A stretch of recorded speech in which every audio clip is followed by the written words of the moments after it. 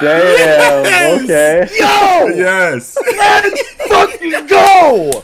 Oh Yes.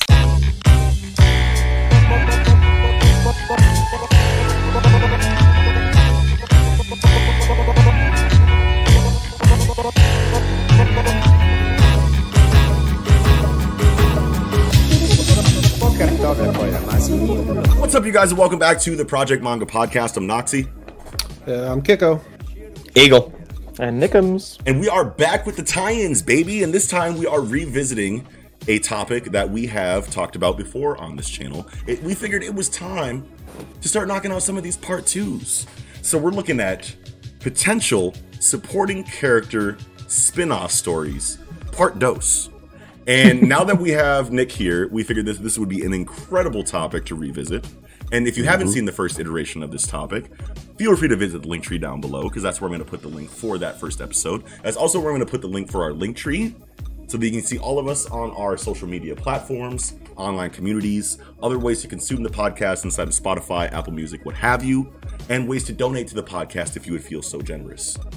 And getting into the topic at hand, supporting character spin-off stories is something that we feel like everyone has thought about. And when you look at any series that you follow, the main character is obviously the focus, but a lot of stories really knock it out of the park with the supporting cast that they provide, and they provide very in-depth potential story arcs that they don't really flesh out entirely. So we're asking the question of, what would it look like to follow that character from the very beginning of their character arc that we didn't get in this main story that's focused on an entirely different character? So that is the philosophy behind this topic. And let's get into it. To start the conversation off, I feel like since Nick is new, Nickums, who do you think Let's go. is the first one you want to talk about tonight? Thank you. Yes. So this pick, last tangential tie-ins, I hinted at this one. So let's just carry this conversation from last tangential tie-ins. We were talking about Dragon Ball, the Dragon Ball universe, and so my first pick will be Master Roshi. Yes. Right. So we were talking about him in the last episode. I just feel like there's a ton of potential with Master Roshi. Yeah. Normally his jokes, are kind of just like he's a pervy old man kind of thing. Yeah, but he wasn't always an old man. Right. And that he's hundreds of years old. Yes. He has probably a rich history, a rich backstory that we could easily pull a short series from let's explore, how did he get here? You know what I mean? How did he get the elixir of life that gave him, all this age or whatever? When how did he learn? How did he learn Kamehameha Wave? Yeah, exactly. Exactly. How did he learn the evil containment wave? How did he never got the origin of the Kamehameha Wave? Not the Kamehameha Wave, but we did get the evil containment wave. Did we get that? Sure. Not the Kamehameha. He invented the Kamehameha wave himself. As far as we ever know. That arc, bro. Yes. Right. Me too. Yeah, and the evil containment wave. There's just a little tiny bit of story on it, which is great, because when I'm envisioning this, I'm looking, because there was it was like Roshi and Shen when they were like teenagers, and they showed that like when they both were first starting in their martial arts school before they created their own schools and their own fighting styles, because that would be really great to see him create his own fighting style, which is we kind of talked about it, is really just training really hard, but but there's definitely Turtle Hermit martial arts that are used, even though it's never explained in Dragon Ball. Right. So I would love that. I would love the origin of the Turtle School. Fuck yeah. Yeah. All that, definitely. Yeah, dude. So potential arcs. Okay, so we have, obviously, it would be really cool to see have we ever seen a really young Yoshi or Roshi? That's the youngest you see him, is 16 or whatever. So we do see him in his teenage years. There's only one tiny little flashback in Dragon Ball during Evil Containment Wave, where because Mutaito, his master, used the Evil Containment Wave on King Piccolo first and killed himself and sealed himself, and that's why Master Roshi knows about it, obviously. So, but there was only a tiny little bit of the rivalry between Roshi and Shen, which would be a great thing to go into for a backstory. And then obviously, how did he even become a pupil of Mutaito's school, like all that shit. Like there's so much you could do with that. And there's obviously hundreds of years of a gap between that flashback and current Dragon Ball. Exactly. We were talking about Baba, like his sister. Shit. Yeah, Baba could so definitely many potential story arcs, especially with a character that's that old that we know so little about. Yes, like Toriyama could really go crazy with that, right? If he wanted to, you know what I mean? Yeah. And you could still retain the humor, I think, probably with the character of Jackie Chun, right? Yeah. So he has this alternate ego that apparently is world famous, a world famous martial artist. That's just him in a wig. You know what I mean? And so like, how did that start? And you could probably have a lot of like say like a parallel story might be like Gohan and Great Saiyaman. You know what I mean? Just this guy. Like why is he? Why did he even think he needed an alter ego in the first place? What was going on in his life at that time? Jackie Chun. Yeah, that would be so sick. Yeah, Roshi did have like the same hair as Jackie Chun, black slick backed hair too. Yeah, he did, didn't he? Actually, I think I'm remembering that. I don't necessarily remember the Evil Containment Wave flashback per se, but I think that we got another flashback like of him like in his like middle age, right? Yeah, where he had that hair. I remember black hair Jackie Chun or black hair Roshi rather. Yeah. But it wasn't like pompadour, it wasn't high up, the whole swoop, I guess not pompadour, it's just big ass fucking 80s hair. He actually had hair. Yeah, right. Just a big but ass also 80s like hair. the fact that like Kiko, you bring up that Roshi like had a master, you know what I mean? And so like ki was a thing when he was a young boy or whatever. So it's not like he invented energy, as a technique. Yeah. So there's a master. You have to imagine he went through a lot of trials and tribulations just like Goku did. So like what was going on back then? I think high potential for a nice little story. His training arcs probably way crazier than Goku's. Now that I think about it, he climbed Korin Tower and trained with Korin too. Yes, exactly. Exactly. Yes. Yeah. So there's so much there that you could, man. That's a brilliant pick, and I'm so happy that we had that Dragon Ball topic. Yes. Because as soon as you said fucking Roshi in the last tie-in, I was like, oh, keep that in your back pocket, bro. Because we're coming back to this. Fuck yeah, dude. Hell yeah. Hell yeah. Did you have anything else you wanted to say about it? No. I think we covered a good chunk of it. Yeah, that's great. Sure. Absolutely. Hell yeah. Who's next? Eagle, what you got?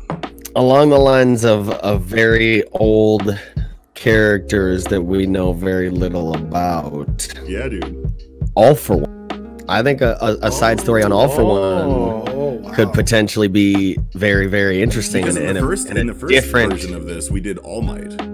Right. We talked about All Might. Exactly. Yeah. I didn't even think about All for One. Well, All Might was one of the obvious picks at the beginning, but we didn't think about All for One at all. All for One's a way better. Yeah, All for One it would be a much darker story. He would be going through just like is he 100 years old, 150 years old? Shit.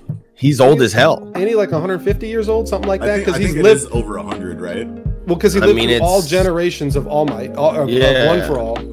Yeah. So he lived through all generations, 9 generations. Yeah, that's right.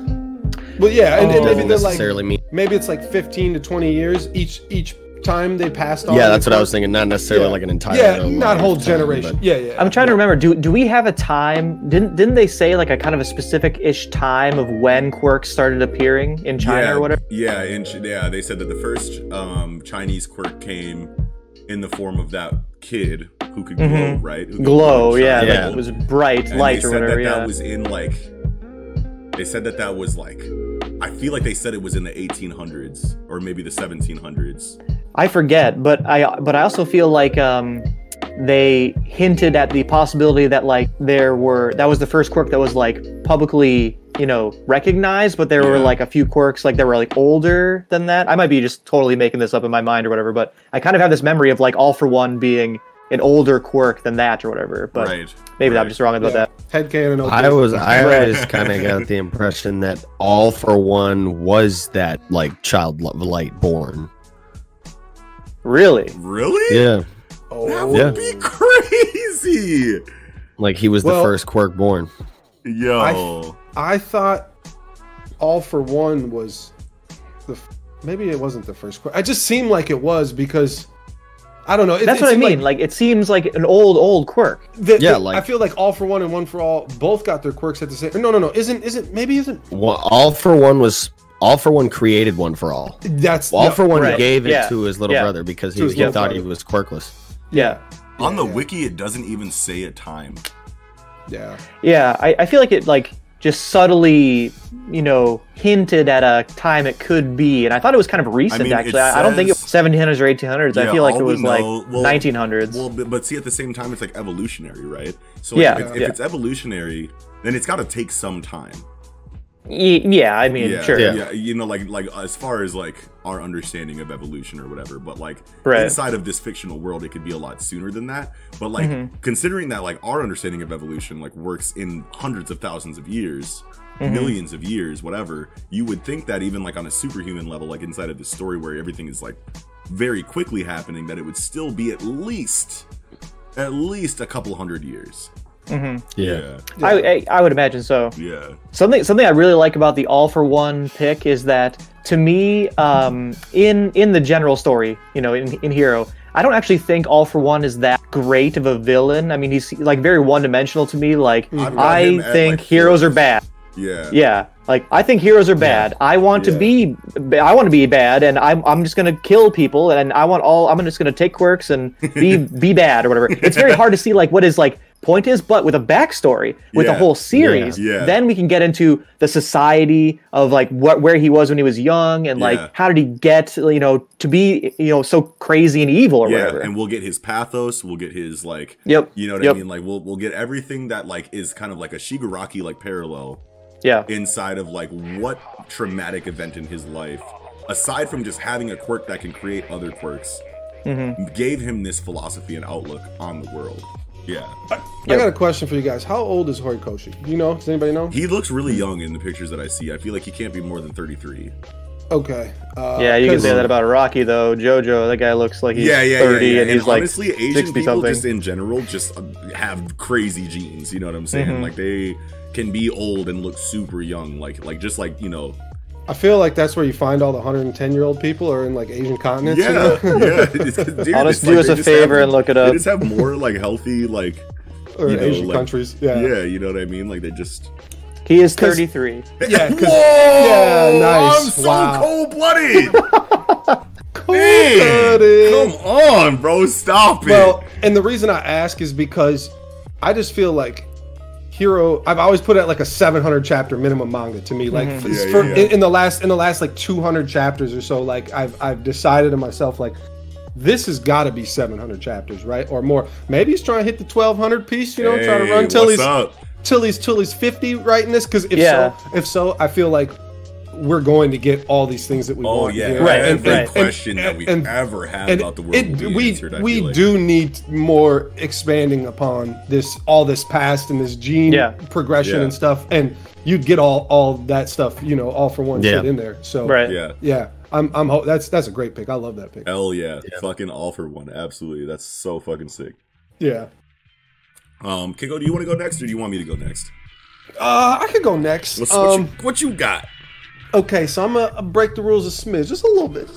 And you always breaking these rules, bro. No. Because I'm not gonna pick. I'm not gonna do that either. I'm not gonna do that. This is because I'm not picking one character. I'm picking just a city, which multiple characters come from, and that'd be Meteor City. Okay. Yeah, so, dude, Origin of Meteor City would be so sick. This is actually an amazing out of the box pick, and I can't wait to go into it. Well, in the city, from just looking up, it's like, I don't know, 1,000-year-old city, right? And so we don't really get any much background other than it's run by like elders, and they have a good relationship with the mafia because nobody has they're not governmentally traced from Meteor City, so they can develop untraceable assassins and shit from there. So like that's kind of what I want to go into. Like I want that to be the overarching premise of the story. Is the government working with the mafia to sustain this area? The slum. This is the slum of like this is like the world of Hunter x Hunter. You know what I'm saying? But of the whole world too. It's like of the whole, world's because it's the landfill of the world. There's 8 to 10 million people living there, and they all just rummage through trash to stay alive, to sustain themselves, find what they can to live. That's the craziest ghetto that has ever existed.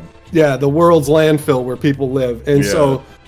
There's so much you can do with this because, like, sure, I kind of want that to be the overarching premise, but like, there's so many arcs, so many ways you can go, and obviously you got the 9 with a whole city. You got the 9 founding troop members that are from it that I had to just verify: Krollo, Feitan, Franklin, Machi, Nobunaga, Pakunoda, Finks, Shalnark, and Uvogin. Fuck yeah, I knew all of them. Yes. And so yes.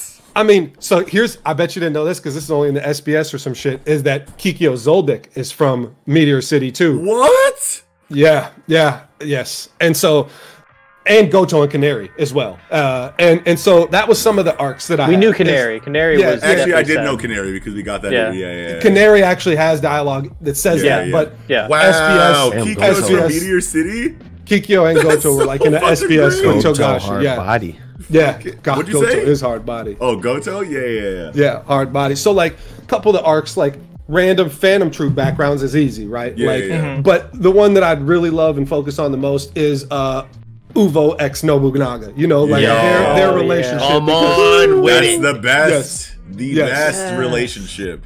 Yes. And then inside of I put their relationship like over like Killua and Gon, even though like Killua and Gon's relationship is the most fleshed out or whatever. Yeah, and whatnot. so much depth. Like inside of like a villain organization and inside of like an antagonist group like the Phantom Troop that is written in a way to where like you don't really get like normally when you look at antagonists and you look at villains inside of anime and manga, especially inside of the shonen genre, they introduce villains as like these despicable people that you get pathos for later.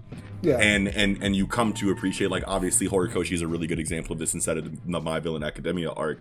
But like inside of like the Phantom Troop, like Togashi took like a really like less is more approach to the Phantom Troop and like just showed you rather than telling you inside of their interactions that these are people that you should care about, even though they're terrible.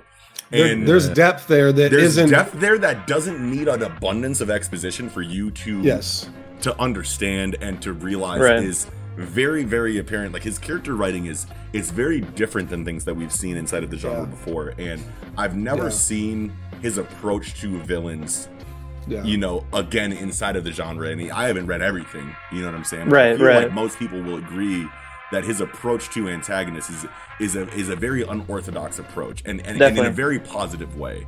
Because like here's a great example. Here's a great example. We obviously hear about the Phantom Troop as, you know, the Hunter exam and Kurapika saying like, this is my whole thing, that, you know, the whole thing reason I'm being a character is this or whatever. So we know about them, but the first time we see them, you know, where like, you know, the Mafia arc in Yorkshin and Uvogin is like the first fight you get. Then you get, you know, hints of the characters and whatever, and then Uvogin dies or whatever. You know, almost in the first like 10% of knowing the Phantom Troop. Exactly. And so everything you have about him is you already care so much about Uvogin. He's a phenomenal character. So everything about Nobunaga and Uvogin, I love this pairing for this example because all you have of it is that you know it was very powerful. You know it was strong. You knew they loved each other because of the writing that you get inside of Nobunaga and Gon's interactions. Because Nobunaga looks at Gon as a new Uvogin. You know what I mean? And you get the scene of him crying. Sure, that's like the fucking like staple moment inside of your understanding of Nobunaga's and Uvogin's relationship. But at the same time, being someone that has watched Hunter x Hunter in its completion over 10 times, you can see hints of this relationship before this Gon moment. Yes, you definitely can. In very small, subtle ways that Togashi knew he was leaving there for people who decided to go through his series multiple times to find. You know what I mean? And it's crazy that he has the kind of like understanding and you know, and I don't want to call it like cockiness or like arrogance or anything like that, but he knew what kind of fucking story he was writing, bro. He knew that the Easter eggs that he was laying in his shit, and he knew that the little subtleties that he was leaving in his shit were only for diehard fans. You know what I mean? And as someone who considers themselves a diehard fan, like me, Kiko, I don't know how many times you guys have fucking seen, you know, Hunter x Hunter, but like we've watched this shit a bunch. You know what I mean? And to go through it multiple times and see all of these little subtleties that he leaves behind for us really puts these characters that we can see from the first go through is a completely different level of care than most stories that we follow. And knowing that as someone who is going to decide to go through it multiple times over and over, and knowing that this is for us, is crazy to fucking see, because like the Nobunaga and Uvogin relationship is just so much more profound than you could ever realize on a first or even second go through. Yeah. Okay. So that's obviously probably, I don't know if that's the big one because I got a couple more. Yeah. I'm sorry. just arcs. No. It's totally fine. Hunter, bro, like, you know, we gotta get in our bag, bro. And I just got a couple arcs, and then you guys can take it away on what you guys feel on these arcs. Please give me potential arcs. Yes. So obviously now with the information about Kikyo, so Kikyo and Silva meeting, and then discovering Goto and Canary, and them falling in love, and because obviously their relationship is some crazy shit. Like how. That would be some real shit to see the origin of how they get together, a mom will get stabbed in her face is because we don't really see like any hint of romance in their relationship in the main story, but we know that it had to have been a situation where maybe Zeno and Silva like went to Meteor City for a certain reason to take someone out, and then Kikyo is there. Maybe she is the daughter of a hit that they had. You know what I mean? And Zeno and Silva had to kill that person and left her as an orphan, or maybe kill that group of people and left her as an orphan. Yeah. And then Silva is like, you know what I'm saying? Stars align. Like, you my age, I'm your age. We just killed your parents. Let's crack it. Let's go over to Kuroko Mountain. You know what I'm saying? Yeah. And what I thought of is that she was probably, as an important as like one of the more important figures in Meteor City, just like an elder's daughter or something, right? Like that's kind of what I was thinking of as an arc, and like because Zoldycks are just so powerful, right? They're so rich and powerful that you feel like that they got influence there, that like it wasn't out of the realm, like I felt like that kind of fit well, that if because all these people are just trash, and I don't want her to be like they seem like a family that would do political marriages, and so why would you marry Kikyo if she's random? You know what I mean? Like, she has to be somewhat special within Meteor City. Meteor City. Yeah. Yep. Okay, and so that, I'm just saying you can do better. Another arc that I thought of, which was kind of headcanon at first until I looked back on it, but I felt like Gyro fled to Meteor City to create D2 and get NGL to kind of organize it before he goes and starts NGL. I was looking it up. I couldn't find no evidence of that whatsoever. Oh shit. But that was kind of I felt like Gyro, because he obviously had a terrible backstory, kills his dad with a hammer, bounces out, It sounds like a Meteor City origin. Yeah. And it never tells you where he's from. But it's like a construction town. Like, there's a lot of construction being built. He's like in a. It's like Tequila Wolf. Yeah. That's a good example. Wow. Definitely. So I don't think it was Meteor City. It definitely was never stated because I never found anything. But I just, in my mind, I was like, that makes a lot of sense that after he did that, regroup, came like a shady gangster guy. I'm gonna concoct this new drug that's incredibly addictive, and then go to this super remote fucking place on the fucking planet. Like, and where can I get set this up shop the best? Yeah, exactly. That's how I thought of that. That's a good connection. And then just one more is Chrollo. Obviously, you can't not think there's going to be heavy Chrollo in this.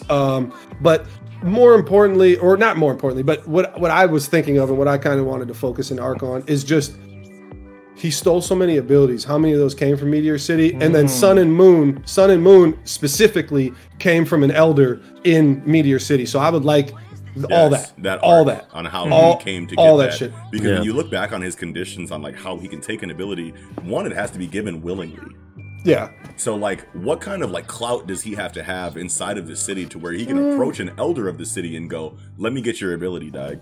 And does it have to be taken willingly? Well, yeah, because when you look at the Neon, situation where you get like a fleshed out, explanation of how he takes an ability, he has to like trick them really into willingly giving it to them. They don't have to specifically say. They gotta like show it in front of them. They gotta show it in front of them and like give the rules in a world to like it. Hunter x Hunter, and the name. You have to say what it's called. In a world like Hunter x Hunter, you're basically willingly giving it out to somebody. If you can have a conversation with them to where you can get the name of it, watch them do it.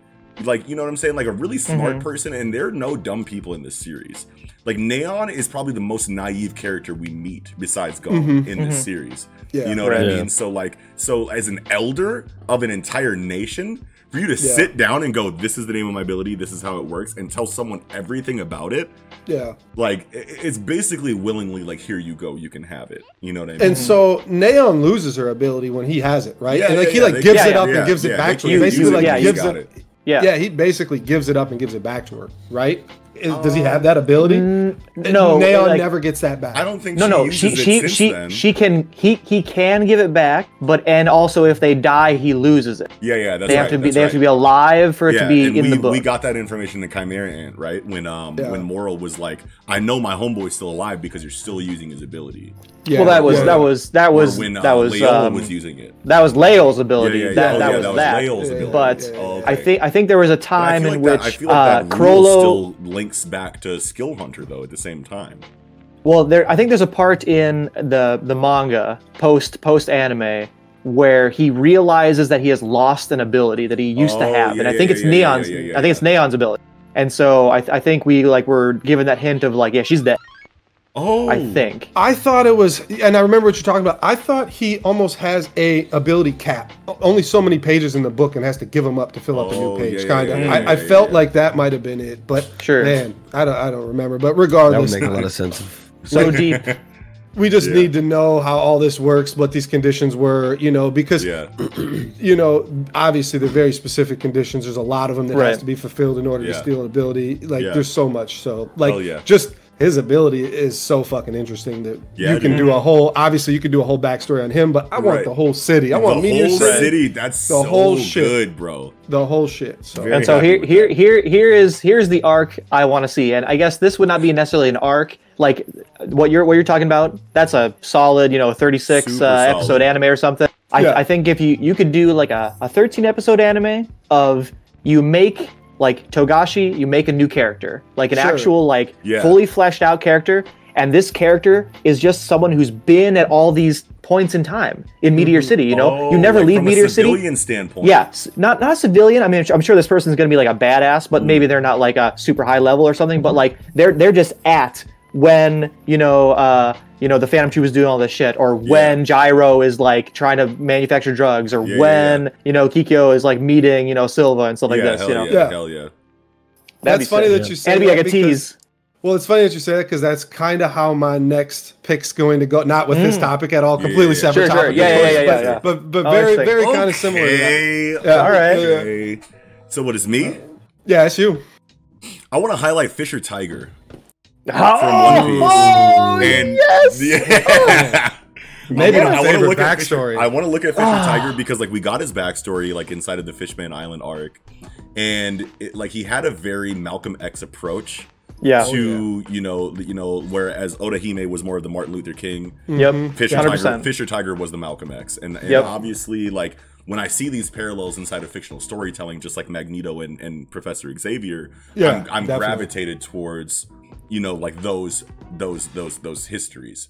But inside of Fisher Tiger, I feel like as much depth as obviously you get in Togashi, or inside of Oda storytelling when it comes to backstories, this is something where this is a character that probably more so than any other side character that all we got was a backstory and that was it, where I was like, I need more of this. You know what I mean? So this is a very personal pick for me. Obviously, as a colored person, I was like, anything that that is based on the foundation of racism and based on the foundation of prejudice and social injustice, I'm gonna be like, what's going on with that? So Fisher Tiger is a very prime example of this inside of Oda's storytelling, where I'm like, okay, we know about this, but what was his come up like? You know what I'm saying? He's the first captain of the Sun Pirates, and what were their initial adventures like back when he was a very intensely fuck humans kind of person. Leading up until, you know, we get all of that pathos. There was a lot of growth in him. There was so much growth, so much development. That we don't get to see, but we knew it was there. Amazing main character. An amazing main character of a series. You know, imagine the finale. Imagine the finale. The drama of his crew desperately trying to get a blood transfusion, and all these fucking humans saying no, we're not giving you blood. Like that would just be like I would be crying the entire episode. I'm sure. You know what I mean? Like, dude, it would be so sick. It would be so the one piece good. OSTs hitting in the background. Dude, bro. Yes, bro. I would just love to follow his journey. And then obviously up to him, like passing the torch down to Jinbei. You know what I mean? Like, and then going into Jinbei's story. Well, you know, you gotta. I'd say, with the death of Fisher Tiger first, right? Well, no. They beef and separate and go different ways because of difference of ideology. You know, and that would be sweet to go into too, like to just kind of keep it going from there. But I mean, you can't mention Fisher Tiger without talking about how bad, man. He just climbs up fucking the red line to go save all the slaves from Marie-Joie, bro. Like I just want more of that. I want the whole thing. I want to see the climb. I want to see some bloody ass fucking hands and which feet is kind of a parallel to Drum Island, isn't it? Drum Island. Yeah. Definitely. Yeah. That shit was so sick. Dude, fuck and which was one of them. Oh, sorry. Yeah. So like, don't forget that Koala. Yes, was rescued by the Sun Pirate. Yeah, that's right. And then obviously you get some also Boa. And her sisters. Yeah, Boa and her sisters. Yeah, that's right. Yeah. Eagle. Fuck yeah. Yep. There's a lot there. That would be an incredible side story, bro. Yeah. Do you have something? You have something you want to interject on that, Eagle? I was just saying that Drum Island was one of the rawest fucking moments in the series, wasn't it, man. though? When he slid down the fucking thing, and you could just like. Imagine yourself in that situation. The pain. That's what I'm saying, bro. I've never been able to feel the pain more intensely from like watching something than at that moment. I was like, dude.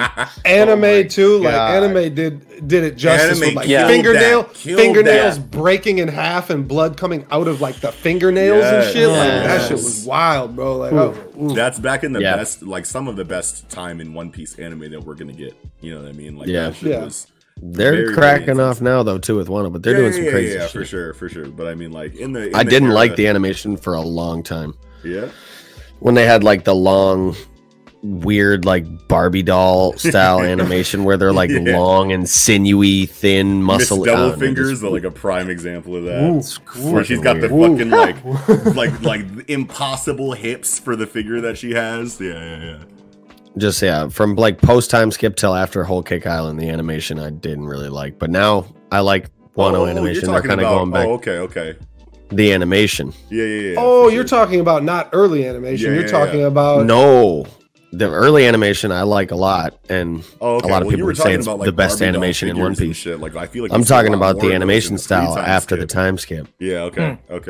Oh, okay. Yeah. You're just Okay, I see what you're saying. The womanly proportions changed dramatically. Oh yeah. No. Yeah. Not only that. They did though. They did. Well, they did though. They definitely did. Even Robin's, and she was already over 30, which whatever, we don't want to talk about. It was 28. Just turned 30 in the time skip. 28 to 30. That's right. But still well into adulthood. Hell yeah, man. But yeah, Fisher Tiger. I don't know if you guys have anything else to interject on that, but I just felt like it would be so cool. Great pick. Yeah, I just felt like it would be so cool to see the origin of a specific pirate crew that we know is very prominent. Especially in the story now that spoiler alert here, but now that Jinbei is back, you know what I mean? Like, and Jinbei has been a prominent character in hell yeah, fuck yeah, and Jinbei has been a prominent character, pretty much since his introduction, and especially coming out of an arc like Arlong Park. Right, you know what I mean? And like that's the first like kind of like look into this pirate crew that you get, and the first thing you think is despicable, incorrigible, terrible, you know what I'm saying? Like creatures, and then you get this such a profound like depth to the history of this pirate crew, you know what I mean, and into this like arguably the most predominant race other than human Yeah. You know, like in the series, you know what I'm saying? Yeah. And like just see It's crazy how early they're brought up, fishmen. Yeah. You know, and Yeah. I remember when like I first got into One Piece. You know, this is obviously a long time ago, but like you bring up fishmen, it's fishmen. Okay, like are there mer people too? Like, Right, and then later, like you're like, will they exist? And then like hundreds and hundreds of episodes later, it's like, they do. Yeah. And I just love that. Merfolk. Yeah, And- Fishman yes. and And I love Merfolk, that it's there's Ningyo and Gyojin, Yes. right? Yes. So like Yes. Gyojin, fish man, and then Ningyo, person fish. You know, and it's like I'm like I love that shit. Yes, Oda. So good. Let's Yeah. go. Fuck yeah. So before we get into like the second round here of Sure. like our personal picks, like I feel like Kiko always has lightning round picks that he wants to fire off. I got a couple too. But I mean, like, did you want to fire off like a very lightly touched on? And you want to know what? I'll just go first here, just because we're coming out of my pick. I feel like Mirko would be an amazing origin story, especially coming out of the like what's going on in the manga is obviously right now. very Mirko heavy. That shit We will just sell got out. Mirko in the That's fucking got to be the anime. main pick, bro. Yeah, well, hey, you want to know what? We don't have enough information about her character. Yeah. True. To like really form an idea of what potential arcs could look like. So that's why she's a lightning round pick here for me. But she's so badass. How could I not say I want a fucking origin story of that? That's what I was just gonna say. We know it's all hard body fighting the whole time. Let's go. I would love to see her come up in school. I would love to see her forming of her, because we get a lot of like depth inside of her character in this little like amount of time that we have for her, that her like stance on being a hero is really like a poster child for like what being a hero really means in this story. You know what I mean? So like I feel like that would be really cool there. Kiko, did you have a lightning round pick you wanted to fire off? Kinda. I mean, I got a couple, I guess. So, a lot of people hate Sword Art Online, right? The Aincrad portion. The Aincrad I'm portion. completely lost here. Take it away. The very first 13, 14 episodes of Sword Art Online fucking slap, and it's so good. But the thing about Sword Art Online, which I think a lot of people have a problem. Yeah, I don't know. Did you watch it? Who, me? I've never seen it. Okay, No, I haven't. I was seen ducking it. off the screen. So yeah. So they like split seasons. There's like one season, but it's actually like two seasons. You'll have like 14 episodes in one game, and then you'll have the next 12 in another game. So who's the character you're highlighting here? Well, it's gonna be Kirito, I guess, but it doesn't matter. I mean, actually, I would rather have it through Asuna anyway. Because she's much more, like Kirito is a Sasuke kind of type, MC, right? Yeah, he's the MC. Yeah. So I mean, you couldn't, but that's the thing. It's like I'm not trying to spit. Like that's why I'm saying like kinda, but not really. Like have a good example. I just want more of Aincrad. And so in case you don't know, Aincrad is the first world they're in. Oh, okay. Is the first game. Okay. Yeah. So it's kind of like a Meteor City situation again. Yeah, for the pretty world much. Of Sword Art Online. But yeah, I just don't want them to go to the fucking fairyland. And then when subsequent, I'm trying to watch subsequent seasons now, like because I wanted to give it another chance because I hear the other seasons are good and they're almost like standalone animes, right? Like they're almost separate stories completely. I mean, they have some backstory, so like you can watch them. So like the first part of season 2, they're in a gun MMO. You know, like they're shooting guns, so like that totally flips it. And then they kind of go back to like a fairy-ish type, like a fairy MMO world. I just want the one that's all like medieval time-ish, all swords and like that. That's basically all I wanted. Is just more Aincrad and no other shit ever.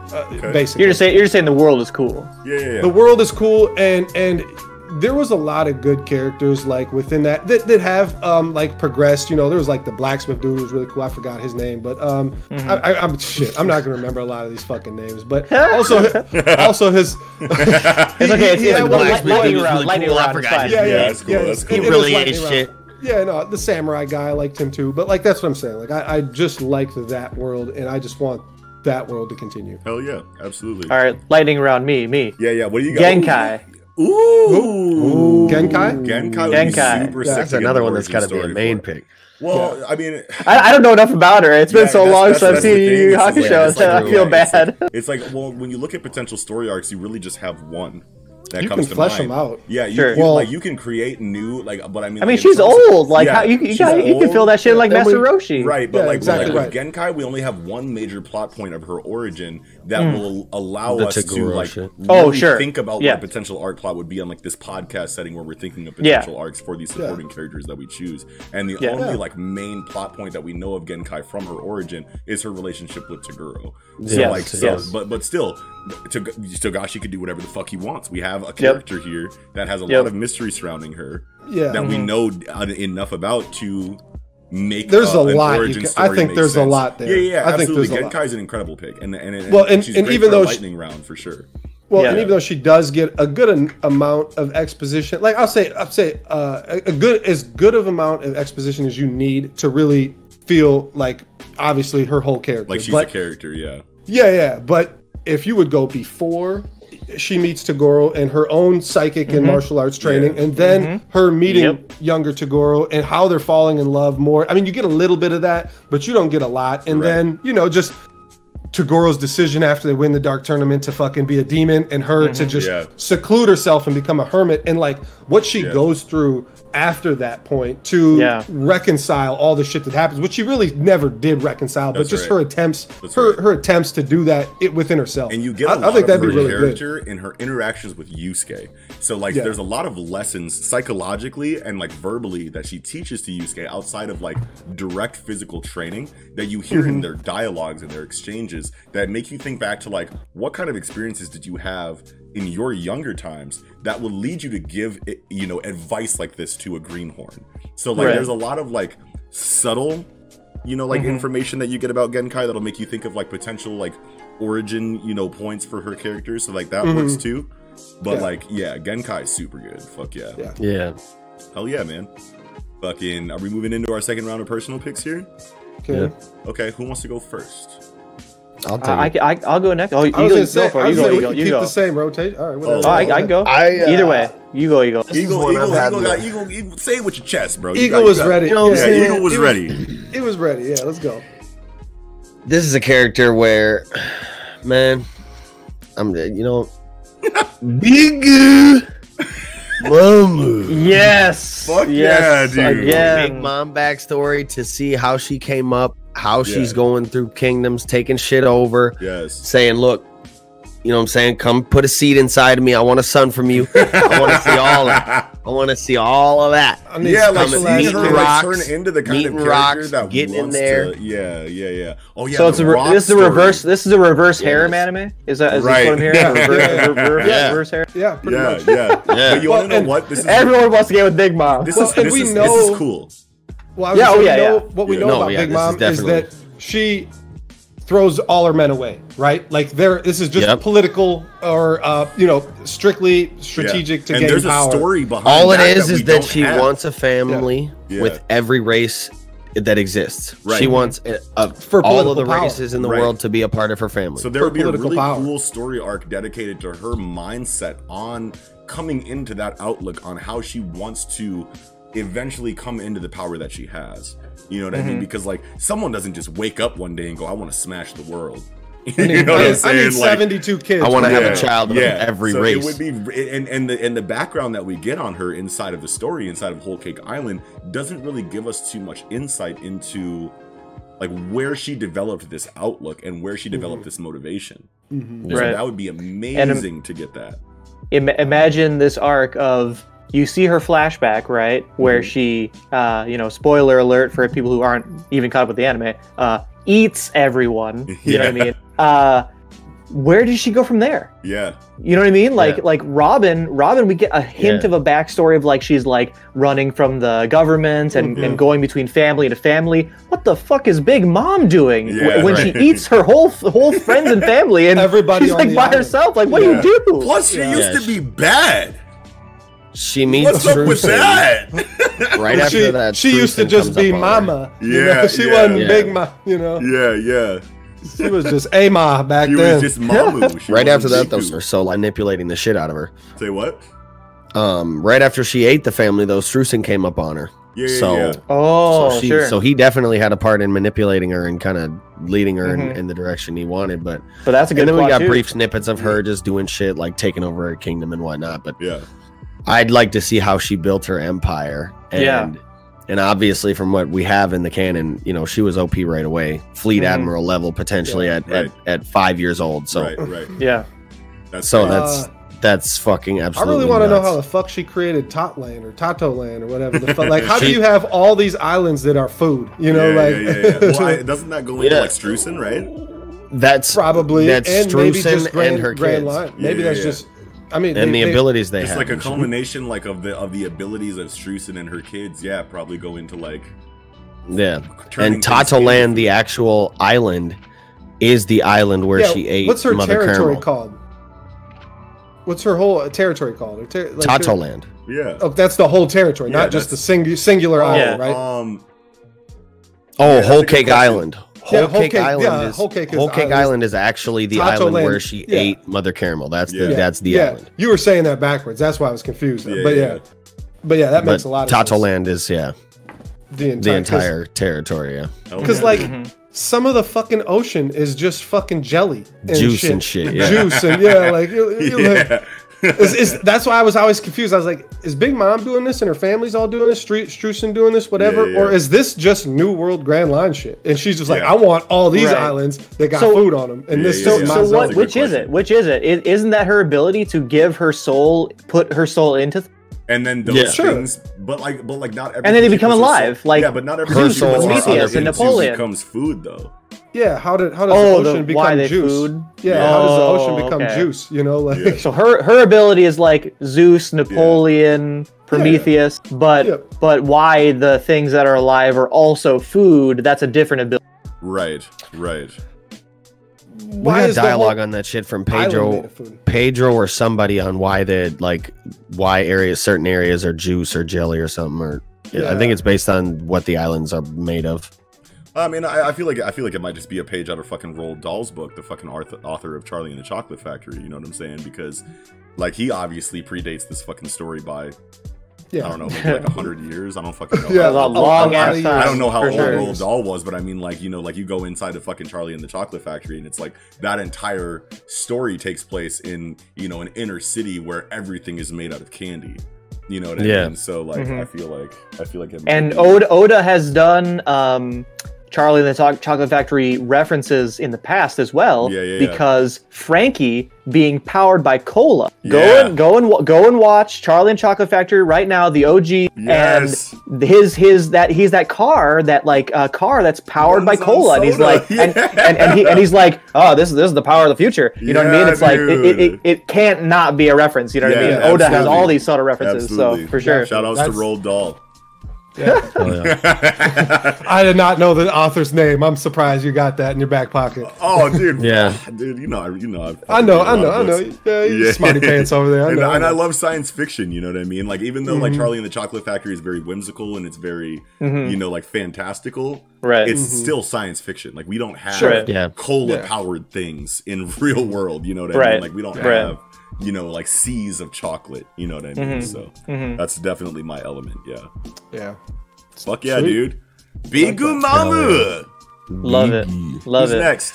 Yeah, I'll go next. All right, so I'm gonna start by saying that we've done some One Piece, and we can keep doing One Piece, and I'm gonna keep doing One Piece. Yeah, dude. And so many characters that deserve I want to justify it. I want to justify it a little bit for anyone who is not like super big on One Piece, because the world of One Piece is so rich and so deep that you can basically make an entire series out of almost any character in this series. That's right. You know what I mean? Okay. So like, it's not weird to keep picking One Piece characters, is what I'm saying. Yeah. But I'm going to start us off with Ace and Sabo together. Before and Luffy? So not before Luffy. The spin-off, this spin-off would be a very specific spin-off. Spoiler alert for One Piece, I suppose, if you're not even caught up on the anime or whatever. Right. So the spin-off would start at when quote-unquote Sabo dies. Yeah. Oh, yeah. And it would follow Ace and Sabo through their progression side to side when they don't know. Side to side. Neither know they're alive. Or I guess Sabo knows Ace is alive, but like Ace doesn't know Sabo's alive. And I want to see fucking. But Sabo has no idea that Ace is his brother. He doesn't remember Ace. He had amnesia. Damn! That's even better. Okay, that's even better. Okay, so yes, so for Ace, we get to see the creation of the Spade Pirates. Yes. We get to see Ace joining Whitebeard, and Ace gets the fucking Wano within like 2 years of becoming a pirate. Yes. You know what I mean? Like it's quick. It's super quick. I mean, it makes so much less sense that Oda decided to say that he didn't have hockey. Right. But then in fucking Sabo's case, you get him picked up by dragon. Yes. You get him, how he grows into the dragon style, dragon claw and like dragon breath and shit like that. You know what I mean? Like and so the story continues. This side story or whatever until so cool, Ace's death. And so the culmination of the entire series will be when Sabo sees in the paper that Ace is on trial for execution. But it's like or whatever. His perspective. Yeah, his perspective the entire way through. Go back to Marineford. Yeah. No. Sabo was doing in that time, because that's a huge question inside of the One Piece community is like, why wasn't Sabo there? So that arc would be because there's a huge arc happening for Sabo. God, and the finale of it could either be, I mean, just to like not like go too far into the actual main, because now obviously he's a part of the main story. Yeah. Right. Of One Piece. The finale of it could either be Ace and Whitebeard's funeral. With the sake cups, Sabo, yeah, that would be a great the finale of it could be the emotional moment with him reuniting with Luffy. Yes. Either one of those two would work very well. I think. Slap so hard, dude. This is an amazing pick. Okay, so like so like inside of what you were talking about with like potential arcs, training arcs are always gonna hit. You know what I mean? Especially like inside of characters that you already know are cold-blooded. So like we already have One Piece, as a reference, and then all of a sudden Oda says Sabo side story. You know what I mean? And arcs dealing with the corruption of the world, bro. Yes, bro. Oh my god, dude, that'd be so fucking sick. And you would see things from the revolutionary side that maybe Oda is not ready to show yet in the main story, but like is willing to flesh out in the side story, which like works as like a bridge to the main story in ways that like we'll get there eventually, and it might make those parts slap a little bit harder, because I mean, like, you have to keep in mind, like, Oda is telling a story with so many moving parts. Maybe he doesn't get to, in his main story, flesh out the revolutionary side of things as much as we would want as viewers. So here's a Sabo side story that gives you that, because he wants to finish his One Piece story. I have in this vein, I have always had this kind of like headcanon about Oda that One Piece being basically an anarchist comedy, and this is almost like a meme that you can find on the internet about One Piece or whatever. It's an anarchist comedy, It's anti-government. It's very comedic. I mean, the pirates are the good guys, the government's the bad guys, the Marines are the bad guys. I've always kind of had this headcanon that Oda is going to blow our minds, and this is, I'm going to sound like the biggest One Piece, fanboy ever, but like my theory is, my headcanon has always been, One Piece, like whenever we get it revealed and the culmination of the story is gonna be so big that Oda's gonna be like, all right, fuck shit up. Like let's fucking turn this world, this real world around. Go with it, baby. Let's do what they did in the story. And I'm like, ooh. Yes. And so like I see what you mean, because like, what if Oda's not ready yet? Like you can't throw that gauntlet down right now yet, because you haven't got like the whole world on board with One Piece yet. So it's like almost like the most important. And we don't know enough about Dragon too. It's like, as big as One Piece is as like the final mystery that we all want to know, it's almost like the origin of the revolution and their outlook is more important than the One Piece itself, based on there's a billion fucking mysteries within One Piece that are all equally as important to me. Like, I don't even know. You want to know what would be a really cool tie-in episode? Unsolved One Piece mysteries and what we think about them, and just us delving into our ideas of like, I like that, unsolved One Piece mysteries. That would be fucking sick as shit. Like, we gotta like you want to know the biggest, while we're on the topic of One Piece, you want to know the biggest question I have about One Piece that might sound funny to a lot of people, but like something we might never get answered. What kind of cigarettes does Sanji smoke? Regular I've been asking that menthol? Goddamn question for 10 years. Regular or menthol? I need to know. that's the kind of question that makes me think if we're going to do this podcast, we got to start bright and early and just get all our food set up next to each other. And okay, we're just going to go all day. It's going to be a 20-hour. Yeah. Like, dude, Unsolved One Piece Mysteries is definitely going to be a Timex, so that's just going to fucking I feel like 24-hour marathon stream. I feel like Sanji smokes menthols. You want to, like... I want to say he smokes menthols. I want to say he's not the type of dude that would smoke menthols, but at the same time, he's the type of dude who wants to be fresh at all times. Hey, that's what I'm saying. Maybe he would smoke menthols. That's a big question. But either way, you're not fresh because your breath still smells like cigarettes. It ain't much of a difference. But dude, One Piece cigarette tobacco could be like the best smelling thing. It could be like cloves or something. He probably smokes cloves. I mean, he could be smoking K2 in there. We don't know.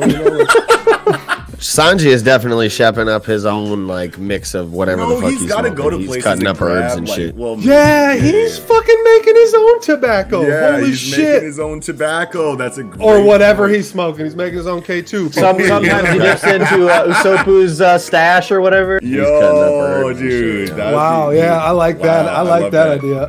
But so this is great timing for this idea because we are getting the Spade Pirates side story this year. Yep. Oh, yes, I forgot about that. Right, I forgot. Oh my ready God, for it. I'm ready for it. Hell yeah. Dude, very good time. Fuck yeah. That's brilliant, dude. Yes. Sabo and Ace back to back. It'll be my first light novel. That's my first light novel in a long ass time. Yeah, that kind of like plays back to like the original episode of this topic. The original episode of this topic, where in the beginning of the episode we talked about like a side-by-side telling of Garps come up in the Marines and Rogers come up, in the pirate world. It would be so fucking cool to fucking also get a side-by-side telling. Like imagine arc by arc, back and forth. Yeah. Ace arc, Sabo arc, Ace arc, bro, that could be done so well. I wish Oda had the time and energy to actually do something like that, because that would slap so hard. Out of anything that's ever gotten a side story, dog, like, I mean, like, obviously you'd probably want to do Garp and Roger first, but like, dude, if Oda had all the time and energy in the world, bro, all of these, we gotta clone Oda to get that. I swear to God, bro, it's the only way. He doesn't got any more time. He's using it all for us already. He has zero amount of time left. And when he's done with One Piece, his ass is off to an island somewhere, and he's about to be sipping mojitos for the rest of his life. I hope so. I really hope he doesn't. I do too, man. Me too. He deserves that shit. He's definitely one of the hardest working comic book creators out there. But, the GOAT, man. Gota. Shout out to Gota, man. I know y'all have all seen that image where it's like, where it's his face edited over Jesus and shit, and then you got fucking Kubo like this, and Kishimoto's on his side, like Toriyama even is under him, like Matthew, like my God. Fun fact: that's actually not Oda on top of Jesus. That's actually Jesus on top of Oda. You know what I mean? Look at that! You know what I mean? Yeah. The God. Yes. All right, Kiko, you're up. All right, am I up? Okay. So this is through the eyes of one character, but it is focusing on an event more so than anything. And this is the Ishvalan War through the eyes of Tim Marco. Let's fucking go. The Crystal Alchemist. Let's fucking go, bro. Dr. Marco. So yes. So like this is so interesting. Oh my God, I'm so ready. Okay, go. So before the Ishvalan War, I guess it's not. It's so we need all. This is going to be kind of a total prequel to the Full Metal Alchemist story. Yeah. People are gonna have to forgive me a smidge because like the 2003 and the Brotherhood details kind of mesh together in my mind, and sometimes 100%. I'm not remember. Well, and I was reading we're more privy, like me and you are more privy to the 2003 adaptation, just because that's the first one we ever got. And that's the one that we kind of like respect more. Like we understand like Brotherhood's like place. You know what I mean? Right. We understand its message, but like I feel like me and you are like more, like 2003 fans than Brotherhood. And I was reading the manga today just to kind of try to, almost all day today. Almost all day today. Yeah, well, I just was trying to kind of piece the puzzles to get, of what's all canon here, because it's always kind of been like I never fully read Full Metal Alchemist, and I'm gonna keep going and just finish so I know exactly what the hell I'm talking about. Right? Yeah, go ahead. But anyway, so. Obviously, the Ishvalan War was a false flag fucking operation and used to get materials. Spoiler alert, I guess. Again, for the Philosopher's Stone. And so Dr. Marco is the one that's doing all this research, and basically the thing, we don't really get information. I wish we kind of would, because Philosopher's Stones have been created in the past, and they've been created by other cultures too. Ishval created their own Philosopher's Stone, which again, I think that's only a 2003 thing, and it might not be a Brotherhood or more canon thing, but regardless. So you look back on Dr. Marco, he's the one creating the red water, and he's the one in Lab 5, the hidden lab that's right next to the prison, using prisoners as human experiments to create the red water. Yeah. And during the war, Boss Gran, the brigadier general, well, he wasn't the brigadier general at the time. I feel like he was lieutenant colonel or something at the time. He came into that later, Yeah, and that kind of goes into where I'm going to go with like subsequent arcs. But yeah, so we need to see all of Marco's, his mind breaking, going through this terrible fucking, and he knows he's totally morally grounded. He knows what he's doing is wrong, and he's doing it anyway because, I mean, there's some brainwashing there, and there's some, duty type, honor type shit. Like, this is for the country, and this is for the greater good of everybody, and that's the brainwashing shit he's getting hit with, which I would love to see from Boss Gran and from the Fuhrer and from all these people that are above him dictating him, as well as just seeing his psyche start to crack, going through all this traumatic fucking shit he has to do. And I just remember this scene, and I think it's so all this stuff where the canon diverges, or where from Brotherhood and the 03 version is after the like Lab 5 raid, where Ed now go there and like Greed is set free, and like that's where the canon diverges a lot. And so we did get a lot of hard-hitting dialogue and moments in the 2003 version that fleshed out a lot of the shit that Brotherhood didn't do, and Brotherhood didn't need to do because the 03 version was already there, and to kind of do it too, which that's kind of my issue with Brotherhood, is like I wish they still cared that much about a lot of these early moments. But yeah, so he's done all this shit that's obviously killing him inside. Boss Gran orders him to bring this red water to Ishval. We need this shit to end this war now. This is my job to end this war, and this is how we're doing it. And so I want to see that, as well as like him where he starts to decide for himself, like, because he escapes the war, he goes AWOL and runs away from the military completely, and takes all his research and as much red water as he can carry, and he got the fuck out of there. Right. And before that, he codes his research notes into a cookbook, and because alchemy started in the kitchen, they say. And so I really want to see like more into this coding, and like, because you get to see a little bit of Ed and Al talk about like, okay, this takes 1 tablespoon of salt, and this takes 1 tablespoon of sugar, and that shit, and that's all chemistry. Code. I want some more chemistry in there, definitely.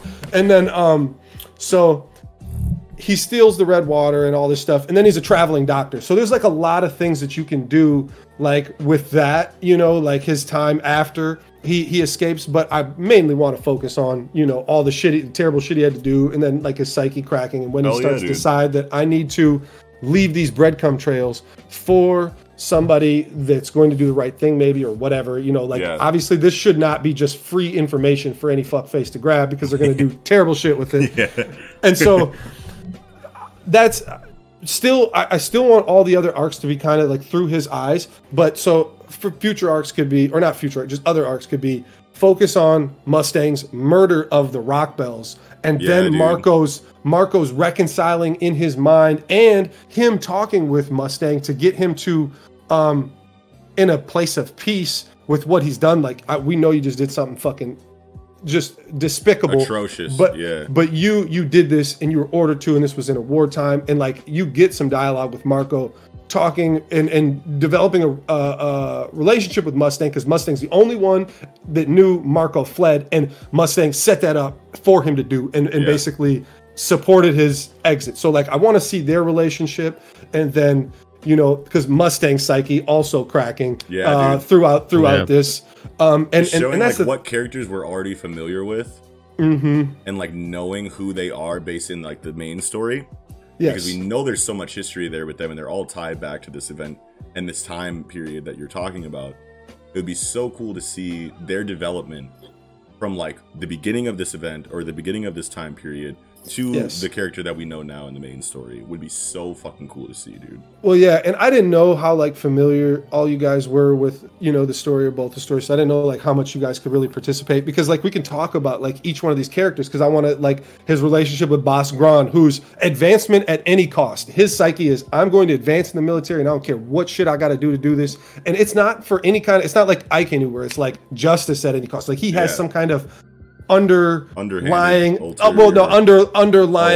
just like there's, you know, you sometimes you see Aikenu did nothing wrong type tweets and that kind of shit, which I'll never agree with, but there was, he did some things weird.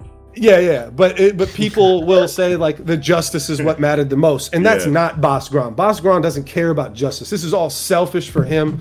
That he's going to advance, and I want to see all that shit. I also want to see the eyes, you know, like Marco seeing Kimblee, and like he has to give the red water to a fucking sociopath like Kimblee, who all he wants to do is kill people. He just enjoys burning and blowing people up, and there's just nothing else.